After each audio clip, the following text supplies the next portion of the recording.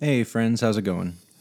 Welcome to Capsule Production Podcast. So I have a couple of cool announcements. I'm starting a new podcast for people that aren't in the medical fields.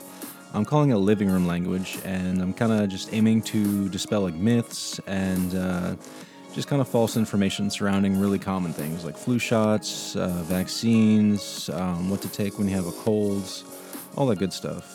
So I'm trying to get that started. Asking for your help, so if you guys could donate, go to GoFundMe/Capsule Production, and just help me get that started, because I really think it'd be beneficial for everyone, really. So moving on with today's podcast, this is the immediate release version of the podcast, and today I have a really special guest. His name is Dr. Sven Norman. He spent some time working at the Poison Control Center, and he had some really cool tips, stories, and he's overall just a really cool guy. So give it a listen. I apologize for some of the background noise. This was really the only opportunity I had to interview him, so I had to take what I could get in terms of an interviewing area. So you'll hear a little noise in the background, but just try and focus in on the story because it's really cool. And without any further ado, please welcome Sven Norman.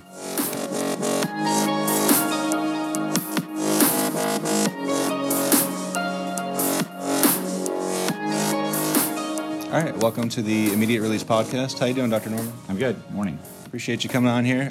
So I brought you on today to talk about poison control. So you worked at the Poison Control Center for a little while, is that right? So actually, I've worked in several poison centers. Right after I got my PharmD, I went to work at the Mid-Plains Poison Center in Omaha, Nebraska. I was the clinical coordinator there for a couple of years, and then had an opportunity and a love for toxicology.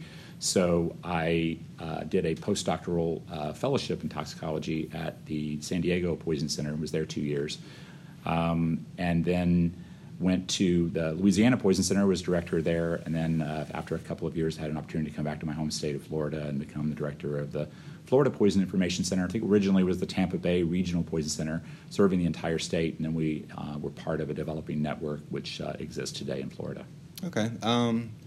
So before I started talking to you or listening to your lectures about toxicology and such, I thought like doctors or MDs or scientists or somebody else was working at poison control. So like how would a pharmacist fit into this kind of role? So poison centers are truly interprofessional or interdisciplinary.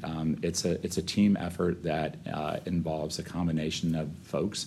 There are nurses, there are pharmacists, there are physicians that work together and specialize in assessing and managing patients that have been exposed to something, anything. It could be medication or a household product or a chemical of an unknown variety or a specific chemical. And so they're primarily there to be an emergency resource to the patient, to a person or parent of someone who's been exposed, or to healthcare providers. About I think 25% or so calls come from healthcare providers where we're actually providing information to them about the assessment and the management of a specific case. So pharmacists with our drug knowledge are kind of logical health professionals to work in poison centers. And many poison centers, the pharmacist is in a major clinical or administrative role. Although there are pharmacists in some centers that are the first line answering the phone, kinds of folks. Most poison centers have nurses, and they're all fall into a category of what we call specialists in poison information, and also SPIES, the acronym SPI as the acronym. But all have a similar function and protocols that they follow, and data collection procedures and so forth.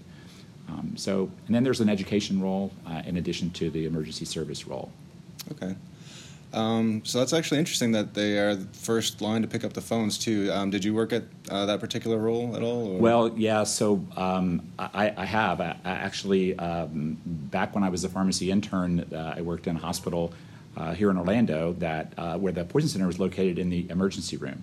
And that was pretty typical. There would be maybe all the hospitals, or all the major hospitals, had a red phone, which was the Poison Control Center, and it was deemed to be kind of unsafe. And so they started developing standards and then certifications for poison centers And eventually now there are about 50 or so poison centers nationwide that split up the population. But as an when I was there, they moved that from the emergency department, which were answered by nurses that when they heard the phone ringing, and they moved that to the pharmacy, and the pharmacy staff pharmacists were responsible for asking the questions and using references and making a determination as to what needed to be done for the patient. So I got some experience with that as a student intern, and then in my residency training after that, I had a stint of being on call for the poison center at the hospital I was at, and then in my post-bac PharmD program, we had an on-call service. The senior PharmD students would be and there were eight to 10 people in those classes back in those days. The senior student would be the lead, and then the junior student, first-year student, would be the backup. So I saw a lot of cases at the hospitals in Gainesville when I was a student. And then decided that that was an area that I really, really enjoyed. It was a passion for me, and went and worked in those places that I mentioned, and still love docs. It's a good passion to have. I feel like that's a really important role to pursue. So you said, just backing up a little bit, you talked to a lot of doctors. You said like 25% of the calls are actually physicians? Well, they're coming from emergency departments or pediatricians' offices or doctors' offices. So a patient shows up, and and I would hope would like it to be all cases are reported to poison centers, because there's not only that case management, patient management role, there's a public health role. We call it toxicosurveillance or toxicovigilance, and it's very sophisticated now because with the data that is entered real time. So if there are cases that are showing up on a irregular or in unusual numbers, it might be the indication of a contaminated product, contaminated medication or food, or something maybe even more nefarious, bioterrorism or some chemical terrorist event, that was more subtle and not quite so obvious. So the poison center data can be utilized for both immediate and intermediate public health purposes, and so that's an important reason why we want people to call. So your question was? I was just kind of interested that a physician's called, and just kind of wondering what they would call about. Yeah, so some of them know about that public health role and will call just to report it. Some of them realize that if they have the backing of and the poison specialist, so I mentioned physicians are part of that team, they're the backup. They help write the protocols and guidelines for how cases are managed.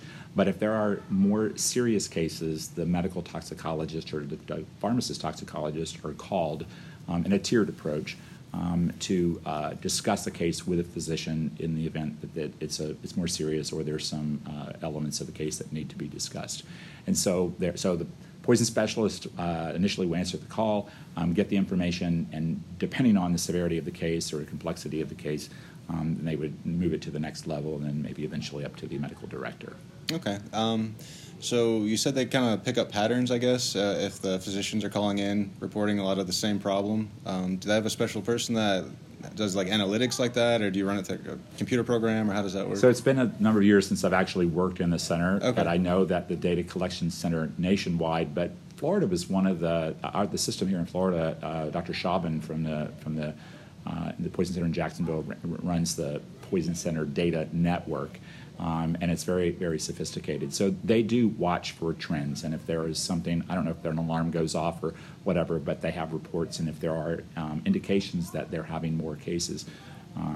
So I could tell you about a case later, or a situation later, or maybe a couple of them, where reporting to the Poison Center, if one hospital saw a case and another hospital saw a case, another hospital saw a case, those cases that had never been seen before or that were very unusual, if those had not been reported to the Poison Center, those would have been interesting cases at those 3, 4, 5 hospitals. But when you put them together, it could be actually defined as an epidemic, something that had never been seen. I'll give you the example. GHB. Back in the late, and GHB's used gamma hydroxybutyrate, and is now a date rape agent, but it's had kind of an interesting history. It was an over-the-counter product you could buy at the vitamin store. And they also used it for promoting lean body mass. They also promoted it for hallucinations. And so people would start taking it because there was some publicity about it here in the Tampa area. And we had cases that started popping up of something that we had never heard before. So again, if those hospital emergency rooms had not called, those would have been single interesting cases at each of those hospitals. But together, they indicated that there was an immediate pattern. And so we found out where it came from. There was a speaker at a student event that was then written up in a weekly underground newspaper. And everybody said, wow, you can get high by taking this GHB. And so that was so alerts were sent out. We didn't have email back then, and we didn't have the internet, but we faxed information to poison centers nationwide, and the CDC got involved, and there was a nationwide alert that took a little bit of time to let people know that this was a impending public health problem. Today, some of the opioid stuff that's going on, where contaminated opioids or heroin batches or whatever, would be a kind of an analogous deal where they can easily, quickly identify a problem. Yeah, I can imagine that call centers are getting flooded with opioid issues, the way things are going right now. Yeah, I'm not sure. I know that they are, because obviously anything drug-related could or should be, although, hospital emergency rooms probably don't call about alcohol poisoning because they see so much of it. They probably don't call about cocaine in large cities on a busy weekend night. They, historically, they probably aren't calling about those because they see so much of it. But in reality, if you go back to that public health role of the center, we should encourage them to do it. All the information is free to the callers, whether it's consumers or health professionals, and it's confidential. And it's really there as a public health service provided by the state and the federal government. That's a pretty powerful service if you can collect that kind of data and be able to help, identify such large problems. Yeah. So switching gears a little bit, so what kind of calls do you expect from patients that are calling or non-medical personnel? I mean, do you get a lot of frantic, freaking out people, or? Yeah, so it's interesting. A typical call would be, and it depends on the development of a child, because most of our victims are children, okay. And the developmental stages between ages 12 months and 3.5 years. Older than 3.5 years, and it kind of falls in the same category of an adult that accidentally gets into something, and there can be a number of reasons why that can happen. Somebody putting a chemical in a food container because it was a convenient container, or whatever. But in the developmental stages of a child, the way that when they're crawling around, they pick something up, and then when they're exploring, and they automatically stick it in their mouth. So fortunately, most of the time, for most substances, the taste amount is not a problem. There are exceptions. There are things that a taste amount can be a problem. So when a child, after they're crawlers, they become toddlers, and they're getting stuff on tops of medications or chemicals or products on tabletops. And then when they get a little bit older, then they start to be climbers, and then more curious, and they get into the medicine cabinet or into the other cabinets and are looking for something, maybe something specifically, or they're just exploring in general. And many kids don't know that that's not something that they're not supposed to taste or eat. So it's a parent calling frantically and then looking for advice. And the primary role of the center is to ask the appropriate questions to be able to determine if that's something that can be safely managed at home. And about 75% of the cases can be managed, it may be even a little bit higher, can be managed at home with observation and or fluids or something like that. Follow-up calls are typically done to make sure that nothing's changed, or the parent or the individual is invited to call back. And so those situations are again the ones that can be managed at home. If there are symptoms or problems, or there's something unusual about the history, it's not really jiving, the information it just doesn't make sense at almost any level, we're going to take the safe, conservative route and refer those folks into the emergency room for a hands-on evaluation and potential treatment. Okay. Do you guys have an algorithm that you follow, so you're not kind of making too much of a opinion-based decision, or? Well, so unfortunately, because what I mentioned, sometimes it's that gut feeling that the poison specialist who's handled hundreds or thousands and thousands of calls, and clinicians of all types have this gestalt, or this feeling. Yeah. So there are algorithms and procedures for. If a patient is symptomatic, then they're then we'll refer them in. If it's minor crying and irritation of the tongue because they bit into a elephant ear tablet or an elephant ear plant and have some burning, then we usually just wipe the tongue and give them some milk or a popsicle or something to help reduce the swelling, and we wouldn't refer those kids in routinely.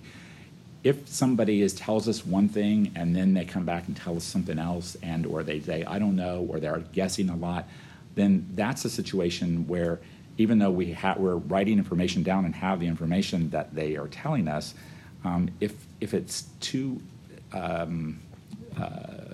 if it changes too much or too, I don't want to use the word squirrely, ambiguous. then we're not going to take a chance. We're going to refer them in. Okay, just play it safe in that route. Yeah. So just going back real quick, can you give me an example of like what would be just a taste? How you mentioned that would like be too toxic for a child or something, and they have to go to the hospital. Like the taste amount you mentioned? Well, so there's some medications like, so one of them would be, you're familiar with clonidine. It's a centrally acting alpha-2 agonist. It's used for hypertension. It's also used for ADHD and young kids, which is kind of a little bit worrisome. In the really young kids, even taste amounts of that medication can result in apnea and bradycardia. Wow. And so that would be an example of if a child has a history of nibbling on something in that amount, we're going to refer them in because obviously the consequences of stopping breathing and heart rate going really low are serious. Another one would be methanol. Less than a teaspoonful of methanol in a small child could be problematic, and that. So students have taken my lectures have heard me talk about toxic time bombs. So sometimes, and that's a knowledge set that I think pharmacists have that maybe other health professionals don't, is to understand the absorption, distribution, and metabolism and elimination of a drug or chemical. Mm-hmm. And so if a product comes in, or if a patient ingests a product, and we wouldn't expect initial effects, but 12 hours later due to metabolism. So methanol is a great example. Early on, you have minor symptoms, or maybe symptoms that were similar to just like inebriation, like with alcohol, ethanol.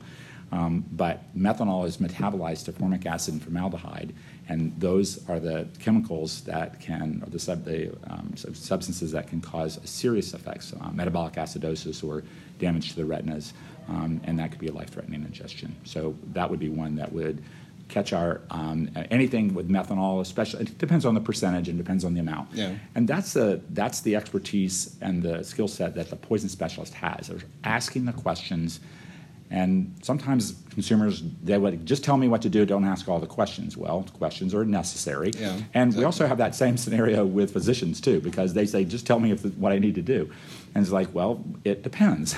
So let me ask these questions so that we have an accurate history. Sometimes what the person says that they ingest or that you think they ingest doesn't really match, and so we're starting to look for more information to try to really find out. It's not as easy to take them to the hospital and necessarily just get a level for something, because a lot of chemicals or drugs don't have levels available. Yeah. And so it's complicated, and I would encourage pharmacists and physicians and nurses, everybody that's dealing with patients and certainly consumers, to utilize the services of the Poison Center so that they're not guessing or using the grandma's advice or their neighbor or something like that. Yeah. I mean, the Poison Center is a place that you can get competent expert advice. Yeah, I feel like it's kind of like maybe an underutilized service. Before I started in the health field, I don't think that would be the first place I would call. I'd probably call my mom or dad or something, and Well, and so right, and I think that is pretty common, and I think for a number of reasons, I think people they don't want to. So I think parents sometimes think it's that they're a bad parent. I let my child get into something and I shouldn't have, and I'm going to get in trouble. No, they won't. I mean, unless it happened 10 times in a year, then that might be an indication of a problem. But that's what kids do, and accidents happen, and that's the reason that the center exists. So the other thing that I think has kind of contributed perhaps to a decrease in the number of calls, and I think the call volumes have been pretty consistent over the years, but if something has decreased the utilization, it might be Google. I think folks go on and they try to look it up, and we know as pharmacy students or pharmacists that Google is wonderful, but when you get to a place, you have to know the reputation and the validity of the information that you're reading. Is it a reliable source? Yeah. And to be able to filter through that and to be able to put it in the context of what's happening to the patient, how much did they get, when did they get it, are the symptoms consistent? All of those things have to be considered. And so I do worry about folks using friends or parents or grandma or relying on Google. It used to be product labels before the government strengthened them out or made the regulations stronger. I remember walking down the aisle of hardware stores and finding products that had warning labels on them that were absolutely incorrect. So we used to have problems with that. People were following the instructions on the label. Now I think labels are required and have appropriate information and have even many of them have the number for the Poison Center on there. And the fact that we have a single toll-free telephone number for the country, 800-222-1222, they can call and get the closest Poison Center or the Poison Center that's designated for them to get the appropriate emergency service. Great. I just have one more question for you before we wrap up the immediate part of this podcast. So if a pharmacy student was interested in getting into this type of field, toxicology or working out the poison control, like what kind of path would they take, or how would they gear their career towards that? Well, so I think if you're interested in tox, or if you have an interest in clinical toxicology, and of course there's different kinds of toxicologists, so what we've been talking about is clinical toxicology, the care, the assessment and care of patients or animals that have been exposed to something versus an environmental or analytical or experimental kind of toxicologist. So I think taking as much coursework that might be available in the curriculum to learn about it, I think it can be helpful for community-based pharmacists, for folks who work as hospital pharmacists, work in critical care units, emergency departments. I think having an introduction and a background to toxicology. I always say taking a tox course, however, is not going to substitute for calling the Poison Center. You don't become a mini, that's M-I-N-I, a mini poison control center because you took Dr. Soley or a tox course offered here at UF or at any pharmacy school. Poison Center is still important. But if somebody's interested in study as a specialty field or as a portion of their portfolio, if you will, there are a handful of fellowships, postdoctoral fellowships, usually after you have done a PGY1, either 1 or 2 years after your PGY1 to specialize in tox. And some of them, because a lot of the folks, there's only about 50 or 60 poison centers in the country, and so unless you're, have an opportunity to work in a role there, the programs that are combined with emergency medicine, I think, really provide some options available and more mobility and more places to work. I think a pharmacist working in an emergency department or working in a hospital that has a tox background would be a relatively unique background that they could bring that knowledge and skills and really make contributions to the care of patients in that institution. Okay, so you can also, like you were saying, just kind of gear your career a little more towards emergency medicine as well as if you're interested in toxicology. It makes sense to me, and if I was starting over again, I probably would do that. I mean, there were more, the fellowships available when I was going through were really purely for purely clin tox, and they were designed primarily to prepare folks to be in a major administrative role, director of a poison control center, of a regionally certified poison control center. And so now I think it's gravitated, and a lot of folks have that dual skill set of the toxicology, the operation of a poison center, what's involved there, but also to be involved in emergency medicine or some other critical care environment. They're all integrated, and I think it's a good combination of knowledge and skills. Okay. Well, I appreciate you being on the immediate release. We're going to go ahead and switch over to the extended release. So if you guys want to hear more from Dr. Norman, check that out.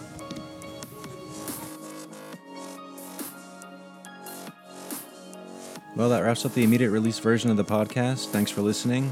Big thanks to Dr. Norman for letting me interview him and just sharing some of his cool experience at the Poison Control Center. I also want to thank the Capsule production team, Jeff, Amy, and Maher, for making this podcast possible. And lastly, I want to thank Sephiros for providing the music. This song is called Celestial, and you can find it at freestockmusic.com. All right, guys, I'll see you on the extended release podcast.